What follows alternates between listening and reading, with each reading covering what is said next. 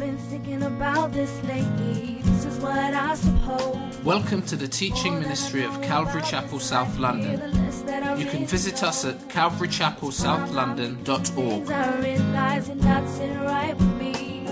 So I'm on my knees for understanding. The more of the world I see, the more I see. Here I fit in, but I'm no diamond ring. I got a lot to learn, so I'm listening. Now, there's a guy who's been walking in the desert for about 2 weeks. And it's hot. And one day he sees the home of a missionary. I wonder if you could just turn me down a little bit. He sees the house of a missionary. Everybody say missionary. Tired and weak, he crawls up to the house and collapses on the doorstep. The missionary finds him and nurses him back to health. Feeling better, the man asks the missionary for directions to the nearest town. Now, on his way out the back door, he notices that the missionary's got a horse. And he says, boy, you think it might be possible that I might be able to borrow your horse? And the missionary says, sure. But he says, look, there's a special thing about this horse. You have to say thank God in order to make him go, and amen to make him stop. Thank God, and he goes. Amen, and he will stop. Now, not paying much attention, the man says, sure, okay, yeah, like whatever. So he gets on the horse and says, thank God. And the horse starts walking. Then he says, thank God, thank God. And the horse starts trotting. Finally feeling brave, the man says, thank God, thank God, thank God, thank God, thank God. And the horse just takes off. I mean, like he's running in the Grand National, right? And pretty soon, the man on the horse sees a cliff coming. And he's doing everything he can to stop the horse. And he's like, whoa, stop, hold on, halt. And then he remembers, amen. And the horse stops right on the brink, like 4 inches from the edge of the cliff. The man leans back in his saddle and he goes, thank God.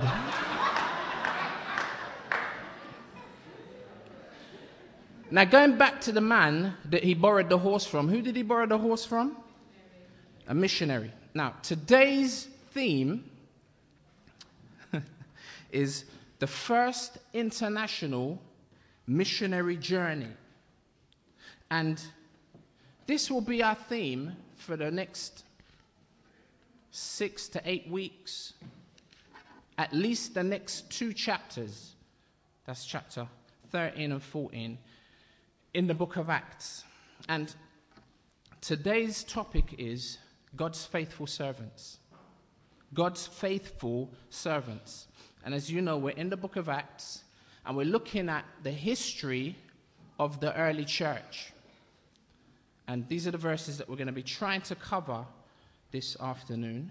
Verses 1 to 12. 1 to 12. Oh, it's supposed to be Acts chapter 13, excuse me. And I'm going to start reading Acts chapter 13, verse 1 to 12.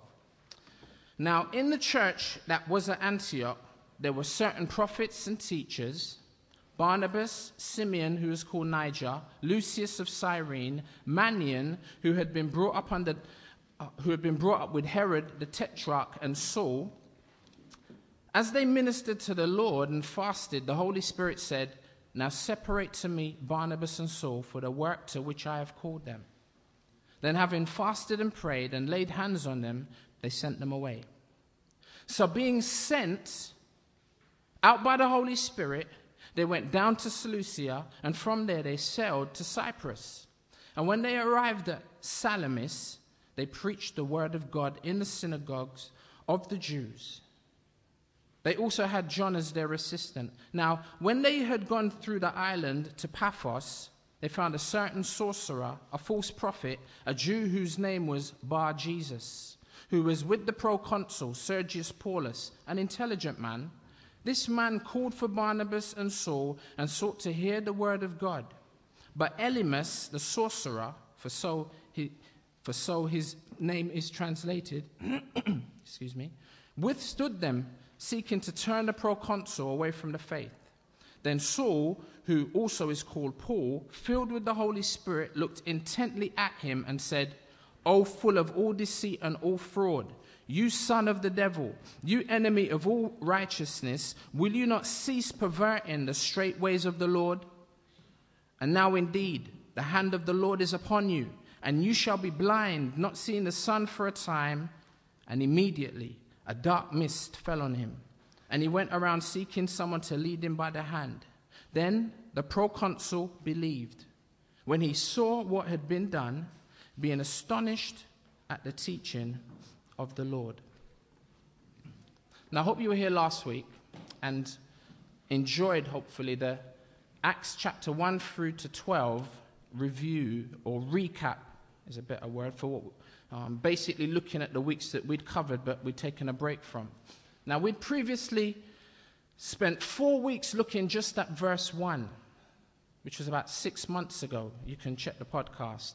So I'm not going to spend too much time on verse 1. But we talked about excellent elders, part 1 and 2.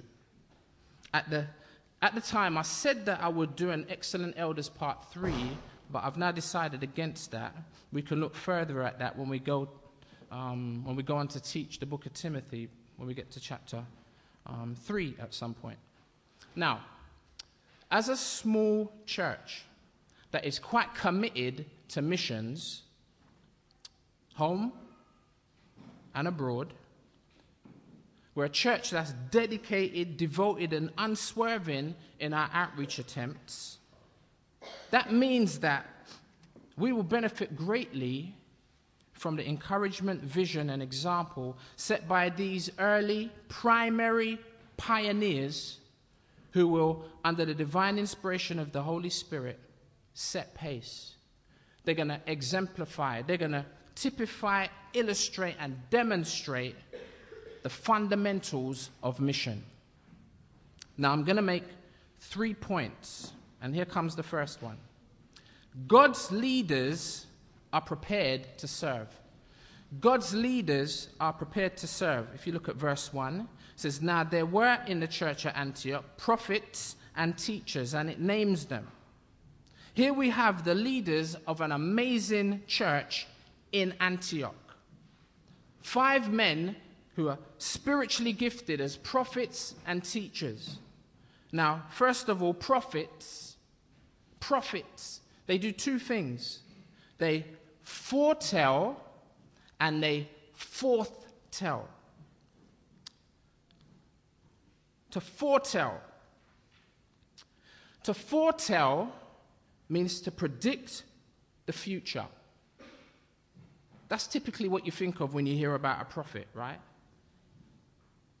They predict the future, as we saw Agabus do, if you remember, in chapter 11, verse 28.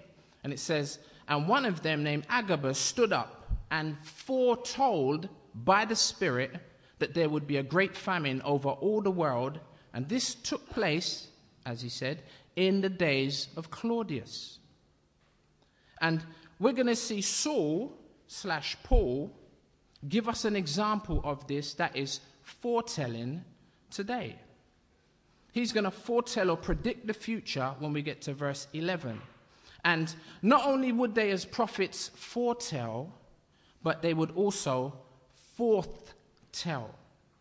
Forthtell. That is, proclaim a message, truthfully, clearly, and authoritatively to those for whom it is intended. The word prophet also, as well as a predictor, also means preacher. Someone speaking under the inspiration of God. Generally, it means somebody who forthtells or someone who tells forth. Someone who preaches, someone who declares strongly in a straightforward manner. Speaking of Jeremiah, in Jeremiah chapter 1, verse 4, it says, "Now the word of the Lord came to me, saying, before I formed you in the womb, I knew you. And before you were born, I consecrated you. I appointed you a what? A prophet to the nations.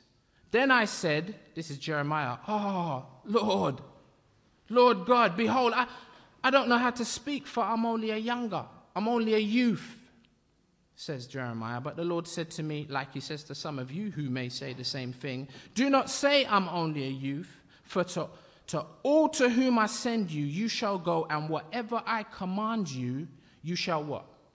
Speak. Speaking forth the will of God as it relates to the people listening. It's a little bit like what I'm doing now. I'm not telling you the future, foretelling, but I am forthtelling. I'm telling forth the word of God, and in that sense, I'm a prophet, small p. And it says that they were also teachers, verse 1. Leaders whose office was to instruct the people in Christian doctrine, in Christian theology, in Christian teaching. And they were serving the people. They were serving the church. These individuals were God's leaders serving. Now at this point, Barnabas seems to be at the top of the list, right? And who have we got at the bottom of the list? So, up until now, Barnabas has been the more senior of the two. If not, the 5 in the list, that is. Yet, this will all change in a few short moments. Notice, as we continue to see that God's leaders are prepared to serve. Serving by prophesying and preaching. Verse 2, while they were worshiping the Lord and fasting, the Holy Spirit said, set apart for me Barnabas and Saul for the work to which I have called them. It says, while they were what? Worshipping or serving, as other translations put it. How many of you know that worship isn't confined to raising your hands and singing? Romans chapter 12, verse 1 says, I beseech you, therefore, brethren, by the mercies of God, that you present your bodies a living sacrifice, holy, that means set apart, acceptable to God, which is your reasonable, so it's only reasonable. It's your reasonable, rational service, says the King James. Worship, says King James. Service, says King James. Worship, says the TCV and also the ESV. TCV, the 20th century version. ESV, English Standard Version. Worship or service. It's something that you do with your life. Verse 3. Then after fasting, this is now the second time this is mentioned, and praying, again, acts of service, acts of worship. After fasting and praying, they laid their hands on them and sent them off. Notice how instrumental the local church is. It's not just that they went. Barnabas and Saul are sent. These two apt and very capable leaders, they don't just decide to start their own ministry. And they are apt and very capable leaders. Now, what does that say today about new Christians immediately getting into ministry? Saul has been a Christian for over 14 years at this point. Barnabas, even longer, because Barnabas got saved before Saul. See, what does this say about the novice? Are you in ministry? Well, if you are, the next question obviously has to be, are you submitted and committed? I should say committed. It just rhymes better when I say committed. Are you submitted and committed to the local church? See, Saul He ain't running around like some lone ranger, doing his own thing. Even Barnabas, check it, who arrived here in Antioch because he was sent. He was sent originally by the apostles in Jerusalem. So this, like, Barnabas is like, okay, I'm here and I'm serving in Jerusalem. What, you want me to go up to Antioch? Yes, says Peter and James and the rest of the apostles. Okay. He doesn't just pick himself up and determine that that's what I'm going. He's sent. And he goes up there. Look at Acts 11, verse 22. Sorry, from verse 19. Now, those who were scattered because of the persecution that arose over Stephen traveled as far as Phoenicia and Cyprus and Antioch, speaking the word to no one except Jews. Now, these guys, they've left because of the persecution, and they're sharing the gospel as they go. Verse 20, but there were some of them, men of Cyprus and Cyrene, two of the group that we mentioned in verse 1. Remember, Cyrene is North Africa, it's Libya, right? That's why it calls him the black man. And then you also have another one who's probably from Cyprus, which is probably Barnabas, who on coming to Antioch, check it, spoke to the Hellenists also, preaching the Lord Jesus. And the hand of the Lord was with them.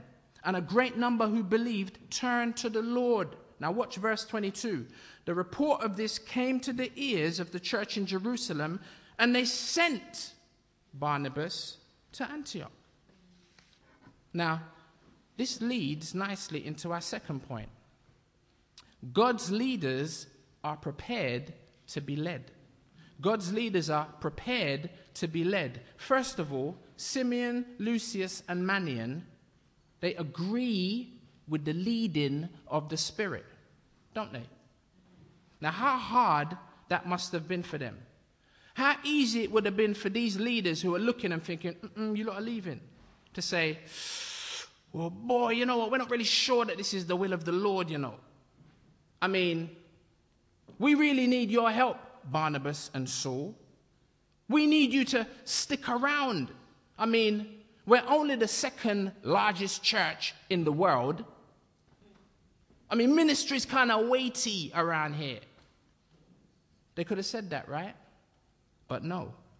They are willing to be led. To the point of letting go. And letting go of the very best. And if they didn't release them, they, that is Barnabas and Saul, may never have become the great men that they did. But they did, that is, release them, and they did become men greatly used of God. But now, not only were the three prepared to release the two, but the two were happy to be released from the three. Barnabas and Saul could have been like, well, you know what? We don't want to go. Tim just said it. We're comfortable. I mean, this church is amazing. Anyone who's talking about anything regarding Christianity talks about Antioch. It's popping in Antioch, right? They're like, all our friends are here. And I've got my own office, laptop, pension plan. See, in spite of all the challenges, these 5 servants are prepared to be led. Check it. Joshua chapter 24, verse 3. God is speaking. It says, then I took, says God, your father Abraham from beyond the river and did what? And led him through all the land of Canaan and made his offspring many. God says, I gave him Isaac.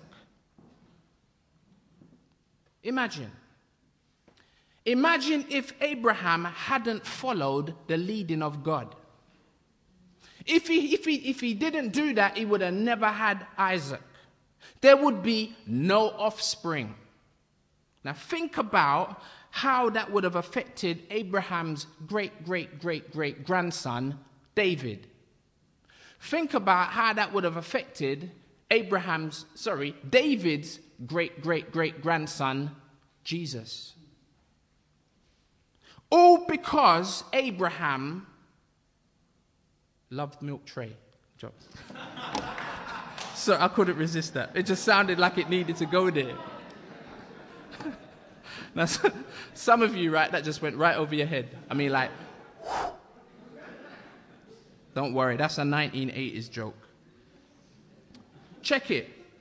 There would be no offspring, no Isaac, no David, no Jesus, all because Abraham was willing to be led.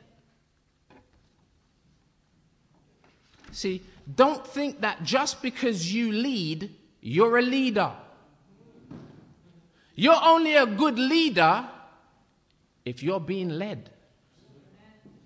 You're only a good shepherd because you're following the great shepherd. You're only a good shepherd because you're following the good shepherd. And this goes for all of us who are true sheep. See, I'm a shepherd, right, because I'm a pastor, but I'm still a sheep. And with regard to the sheep, check it. Just because you're in the pen doesn't mean that you're a sheep. Just because you go to church doesn't mean that you're a Christian, as we heard Reynolds mention this morning. Romans chapter 8, verse 14 says, "For all who are led by the Spirit are the sons and daughters, if you like, of God." You feel the rub, you feel the pinch there. I do. And it's one of them things, again, like Reynolds said, makes me evaluate my life, innit? Makes me examine myself to see whether I'm genuinely in the faith. Am I being led by the Spirit? See, are you being led by the Spirit? Or are you following the lead of the Spirit? Well, these 5 leaders are, verse 4 of our text. So, being sent out by the Holy Spirit, they went down to Seleucia, and from there they sailed to Cyprus. Now, we usually identify the preaching of the gospel historically with quiet, rural villages. For this reason, many Christians are surprised to learn that the church in the book of Acts was almost entirely urban. It was municipal. It was inner city. It was metropolitan. Historian Wayne A. Meeks writes, "Within a decade of the crucifixion of Jesus, the village culture of Palestine had been left behind, and the Greco-Roman cities became the dominant environment of the Christian movement." See, the church began where? In Jerusalem. And then it spread to other cities, including Samaria, then further Damascus, Caesarea on the coast, and Antioch in Syria. You see, for them, that would be like us saying today, the church began in London, and then it moved to Paris, and then it moved to New York, and then to Tokyo. At least 40 different cities are mentioned in the book of Acts. In these next 2 chapters, that is 13 and 14, Luke will describe Paul's ministry in 6 different cities. Beginning at his home church in Antioch, from which he's sent, and ending right back up at that same place in Antioch. This is Paul's first missionary journey. Now this is something that has drastically affected our thinking regarding missions, particularly regarding Jamaica. Because we was praying about going to a little kind of rural area where literally hog and goat and chickens, many of you guys have been. We went out in 2009 on a mission trip, 47 of us. And it was like a little backwater, like backbush, like they would say in Jamaica.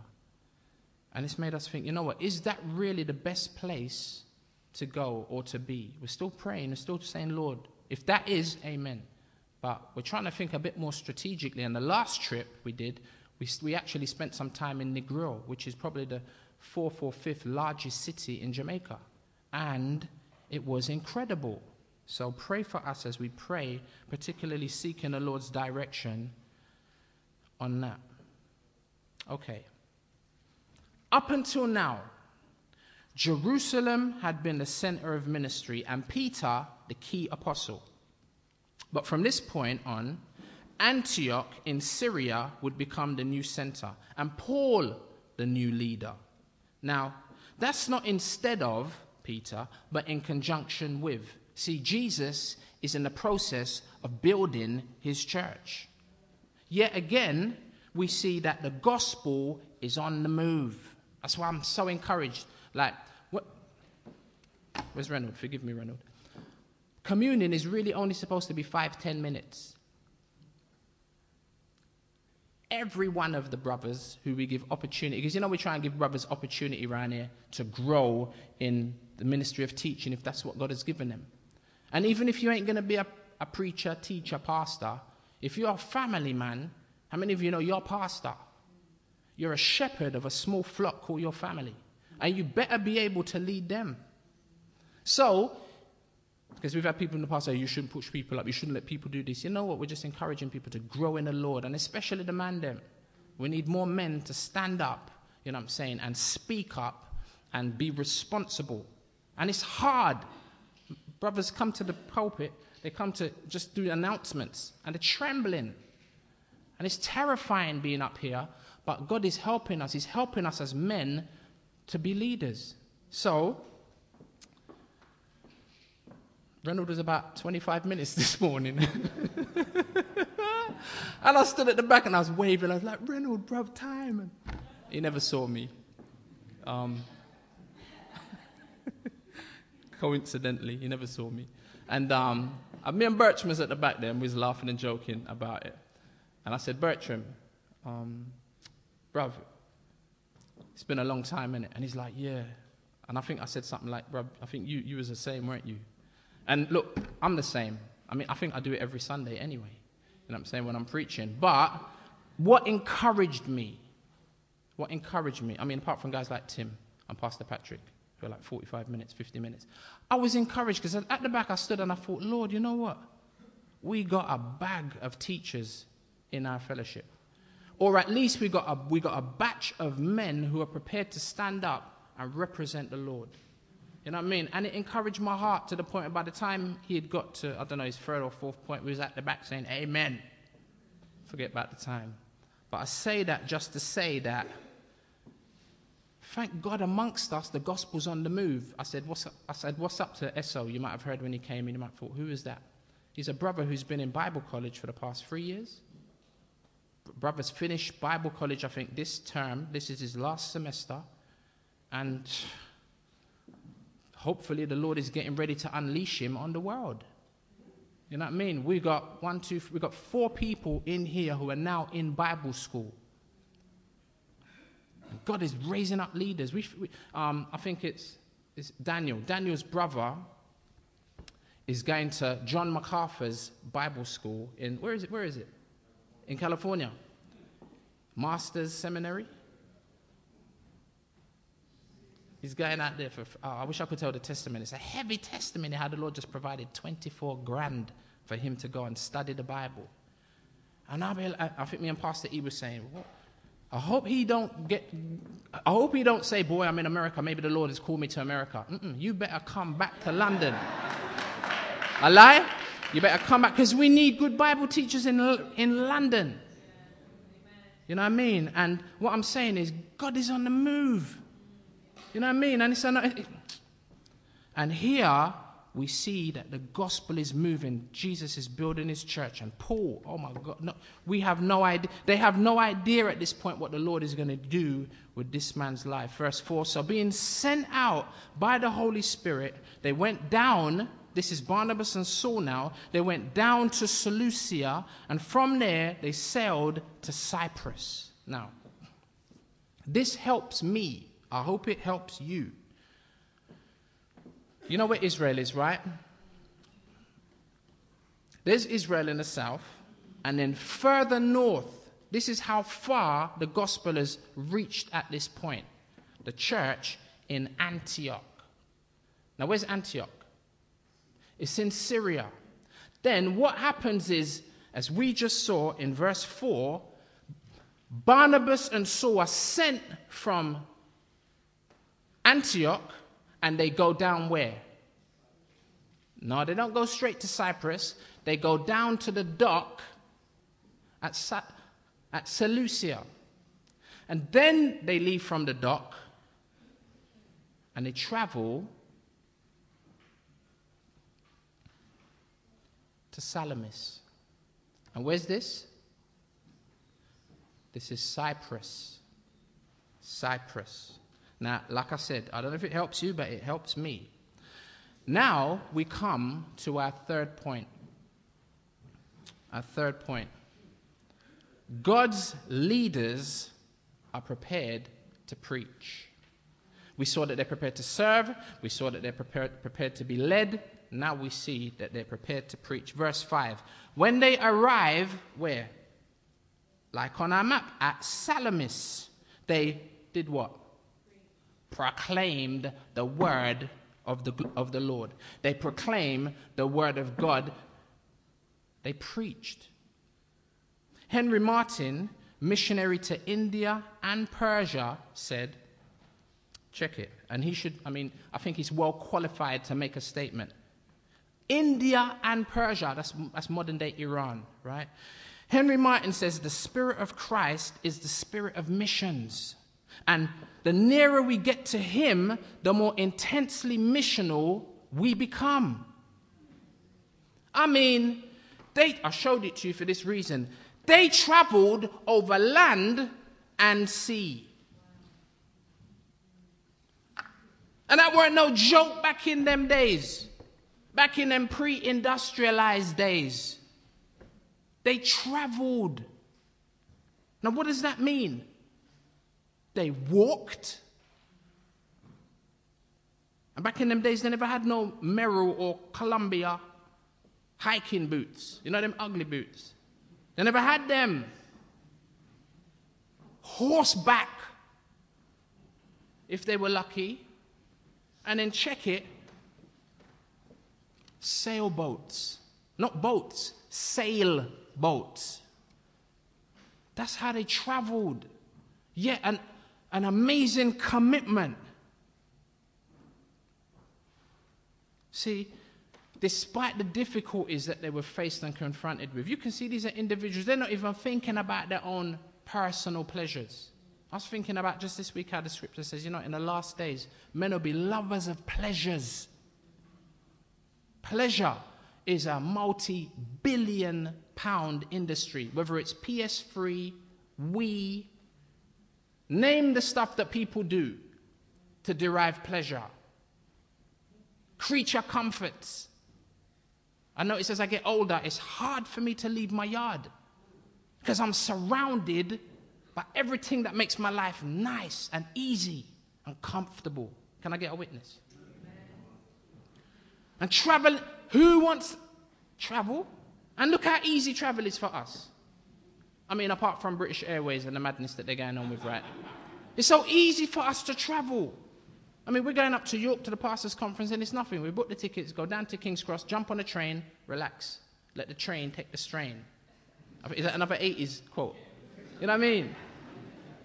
And it will be like, but look how difficult it was for them, yet they never even considered their own personal. See, and they traveled and proclaimed the word. In the synagogue of the Jews, now we will see that this will become a pattern in weeks to come. And it says, and they had John Mark, that is preaching to the Jews in the synagogues first. And they had with them John, or John Mark, to assist them, who will later prove to be unfaithful. Verse 6, when they had gone through the whole island as far as Paphos. Now, just back to our map. You see where they are in Salamis? It says that they'd gone through the whole island. Just move the thing out of the way. I don't know. I never even measured or thought about to find out how far that is, but I'm sure that's some distance. They went through the whole island until they came to this place called Paphos, which is right on the other side of the island. And when they got there, they came upon a certain magician. Some translations say sorcerer. It's one who used magical arts and presumed to have supernatural power, which is strange because he's Jewish. And he, in contrast to Barnabas and Saul, is a false prophet. He's a false predictor. He's a false proclaimer named Bar Jesus. Now that's a bad name choice. Bar meaning son of Jesus. Well, not the Jesus that we know. In a moment, Saul is going to call him anything but the son of Jesus in verse 10. Now don't look there. Verse 7. This Bar Jesus, he was with the proconsul. Basically, that's the Roman governor in this particular province, because Rome ruled the world at that point, right? His name is Sergius Paulus, and he's a high-ranking man of intelligence who summoned Barnabas and Saul. Possibly he's heard about these brothers on the island, innit? Conjecture. But for him to summon them means that he must know about them. So he summons them. And because he sought to hear from them. See, he sought to hear the thing that they were so good at proclaiming.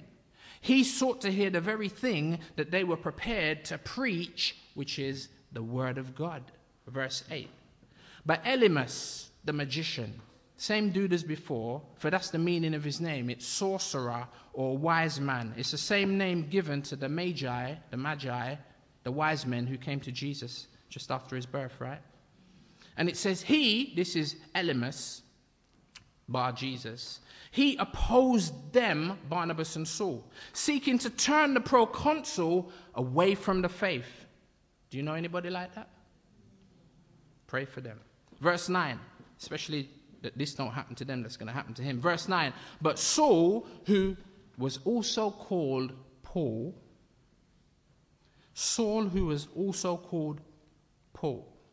Now, this is the last time we're going to hear him referred to as Saul. From now on, it will always be Paul. And not Barnabas and Paul, but Paul and Barnabas, or Paul and his companions. Last week we said that Luke, the writer of this book and the book of Luke, we said Luke wrote 2 books, 52 chapters in total, which equaled 1/5 of the New Testament. Paul, on the other hand, will write 13 books, letters, 87 chapters, 1/3 of the New Testament. And so, Paul, middle of verse 9, filled with the Holy Spirit or controlled by the Spirit, looks intently at this brother Elymas, verse 10, and said, "You son of Jesus." No, he never said that. You're looking at me, you're not looking at your Bible. He says, "You son of the devil, you enemy of all righteousness, full of all deceit and villainy, will you not stop making crooked the straight paths of the Lord?" It sounds very much like what Peter said to Simon, the other sorcerer, in Acts chapter 8. It says, verse 9, but there was a man named Simon who had previously practiced magic, same thing, in the city and amazed the people of Samaria city, saying that he himself was somebody great. They all paid attention to him from the least to the greatest, saying, "This man is the power of God that is called great." King James, "This man is the great power of God." Can't forget King James. Verse 11, and they paid attention to him because for a long time he had amazed them with his magic. Drop down to verse 18. Now, when Simon saw that the Spirit was given through the laying on of the apostles' hands, he offered them money, saying, "Give me this power," because he ain't really got no power. "Give me this power also, so that anyone on whom I lay my hands may receive the Holy Spirit." But Peter said to him, may your silver perish with you, because you thought you could obtain the gift of God with money. Now listen to what Peter says to him in verse 21. You have neither part nor lot in this matter, for your heart is not right before God. Repent, therefore, of this wickedness of yours, and pray to the Lord that, if possible, the intent of your heart may be forgiven you. A lot of that will contribute and help us in our prayers, particularly for those who are not saved.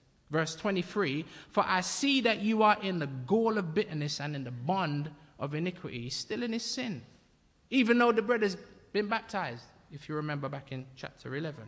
Now back to verse 11 of our text, very similar to what he said. And now behold, says Paul, and now behold, the hand of the Lord is upon you, and you, Elymas, will be blind and unable to see the sun for a time. Here is where Paul, as I said earlier, makes a prediction. Remember I mentioned that? And it comes to pass instantly. Look at the middle of verse 11. Immediately a mist and darkness fell upon him, and he went about seeking people to lead him by the hand. Not so great now, is he? Trying to get in God's way. Easy. Careful now. There are those that will shake their fist at God and say, if there's a God, I dare him to strike me down right now. Easy. It may not happen most of the time, but easy.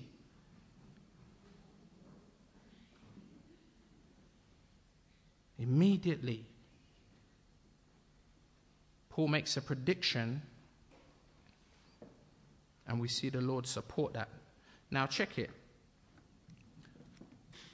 I would say that this was an impressive endorsement of Paul's ministry. But more importantly, it was a sign following the message. Not just the apostle, but approval from God regarding the message of the apostle. This was proof from God that this new doctrine was true. And look at the result, verse 12, as we get ready to wrap up. Then the proconsul believed when he saw what had occurred, for he was astonished at the teaching of the Lord.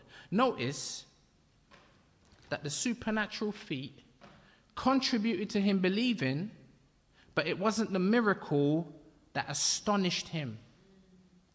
It was the teaching of the Lord, which, knowing Paul, would be centered on the sacrificial death and resurrection of Jesus Christ, on account of man's sin, which would then call for repentance, a change in the way that people think. You see how the word is a double-edged sword? Check it. It's smiting the sinner with judgment on one hand, and then bringing conviction to the sincere inquirer on the other. The proconsul was astonished. Why? Because God's leaders were prepared to preach.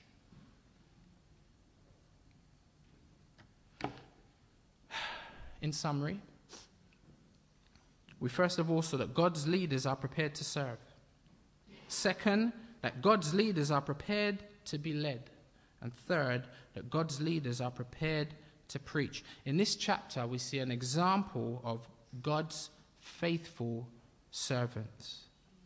Now, to apply this, first of all to leaders, thank God for good leaders who serve and who are willing to be led.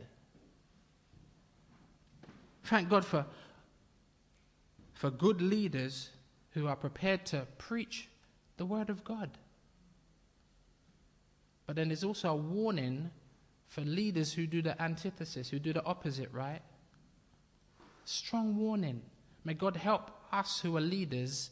May God help those of you who are growing and will become leaders. So just stay faithful to the word of God and not try and give people something other than that, for bad reasons, for wrong reasons. We can also apply this not only to leaders, but also to servants, to God's servants. Those who are not necessarily leaders, pastors, got a name badge, but you're a believer, and all believers are supposed to serve. It's one of the reasons why we're bringing in membership, because some of you don't know that. Some of you don't know that as just a regular Christian, it's your commitment to serve, and you're running from it. But you need to realize that service is by the body to the body. Just like different parts of your body, how they function. Your liver. Now your liver has something that it contributes to the rest of the body. You know what I'm saying? It receives nourishment and oxygen from other parts of the body. You'd be like, where's my nourishment? Okay, here it comes. That's what I'm saying. But then the liver's got a job to do. How could the liver be saying, yeah, well, just gimme, gimme, gimme? Well, how about filtering? Is that what the liver does? Yeah, how about filtering? You know what I mean? And doing your job. See?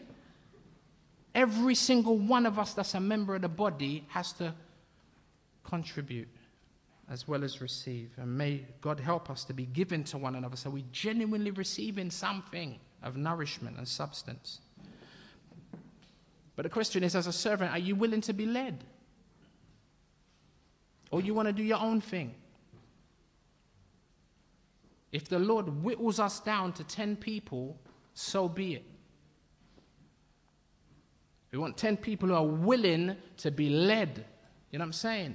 And willing to say, boy, I really don't want to do that. But evidently I see that's what the Lord is saying. So, Lord, help me as I put my hand to the plow, calluses and all. You know what I mean? May God help us as individuals to be prepared to serve. And may God help us to be witnesses. Again, sorry. It's kind of uncomfortable around here because very often what we try to do is turn the mirror. You know, very often you go to a church and everything is dependent on the great leader. You know what I mean? And we're not trying to do that around here. We're not trying to elevate ourselves to the point where you come to hear Pastor Ephraim. You know what I'm saying? You come to adore the ministry of Pastor Patrick. And you sit back and you receive the glorious, wonderful ministry of these mighty men of God. You know what I'm saying? So often in church, that's what happens, isn't it? Leaders get elevated way past their station. It's not good for them, and it's not good for those that elevate them, because the scripture says when they fall, great will be the fall in your sight. So that's leaders, but you know, as servants, not only is it the job of the pastor, the teacher, to preach and to declare the message, it's our job as just sheep, not necessarily shepherds, but just as sheep, to be a witness. You may not be able to preach like Reynolds, but that doesn't mean you can't share the gospel with your neighbor. We're called to be witnesses, just like these who, and check it. You better mind sharp that God don't bring persecution in your life, in my life, to the point where we ain't trying to go nowhere. We ain't trying to be a witness. Hey, I'm happy right here. Don't try and make me. Now, we won't say that to God. We won't say, God, I'm not going. But like Jonah, we all got that in our heart, haven't we? You'd be like, Well, if you're in that place and you're a believer, you know what the Lord's going to do? The Lord will move you.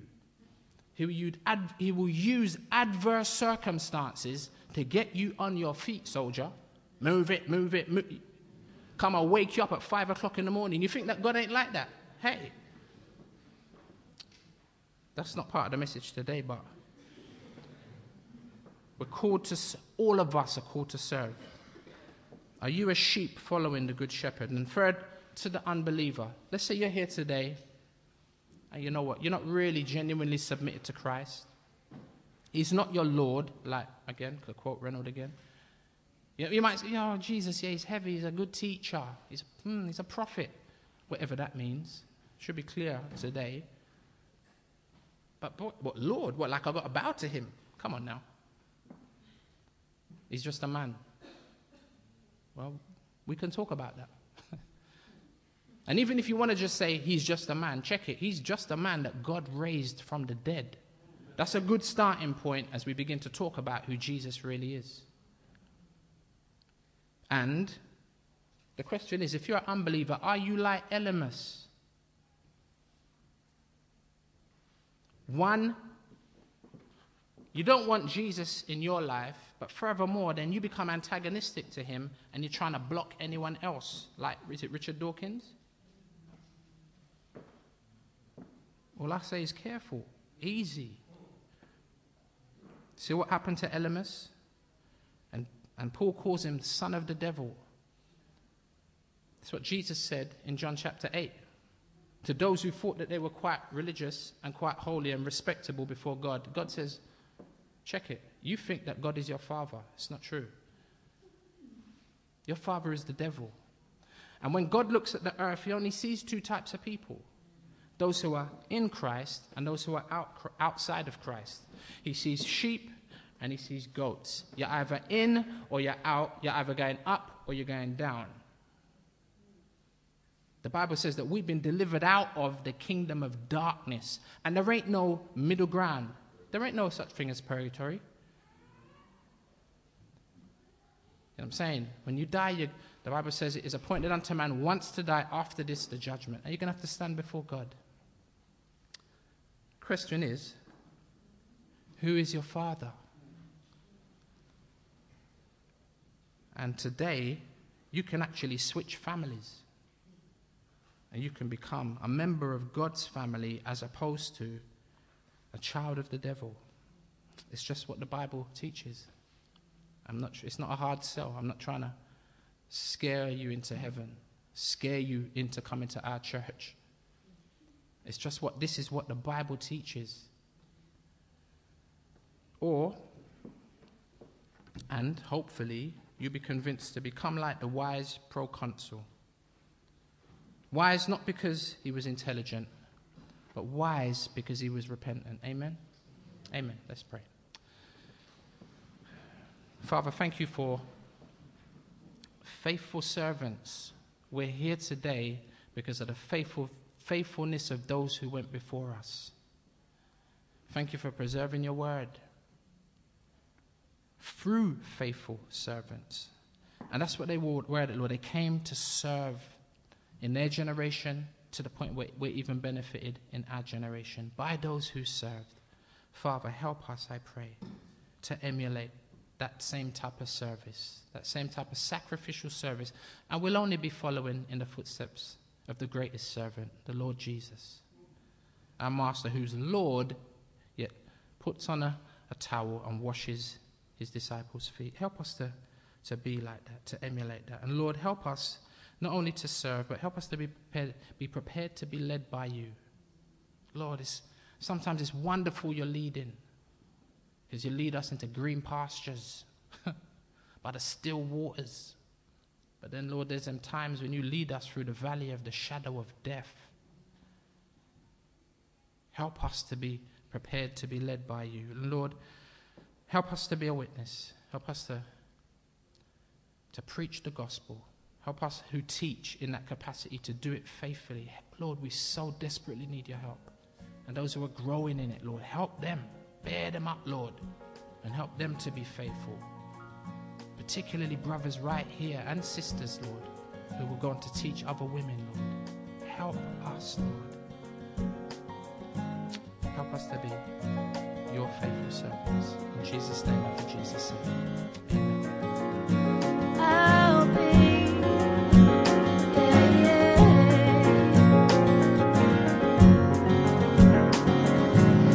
Where I fit in, but I'm no diamond ring.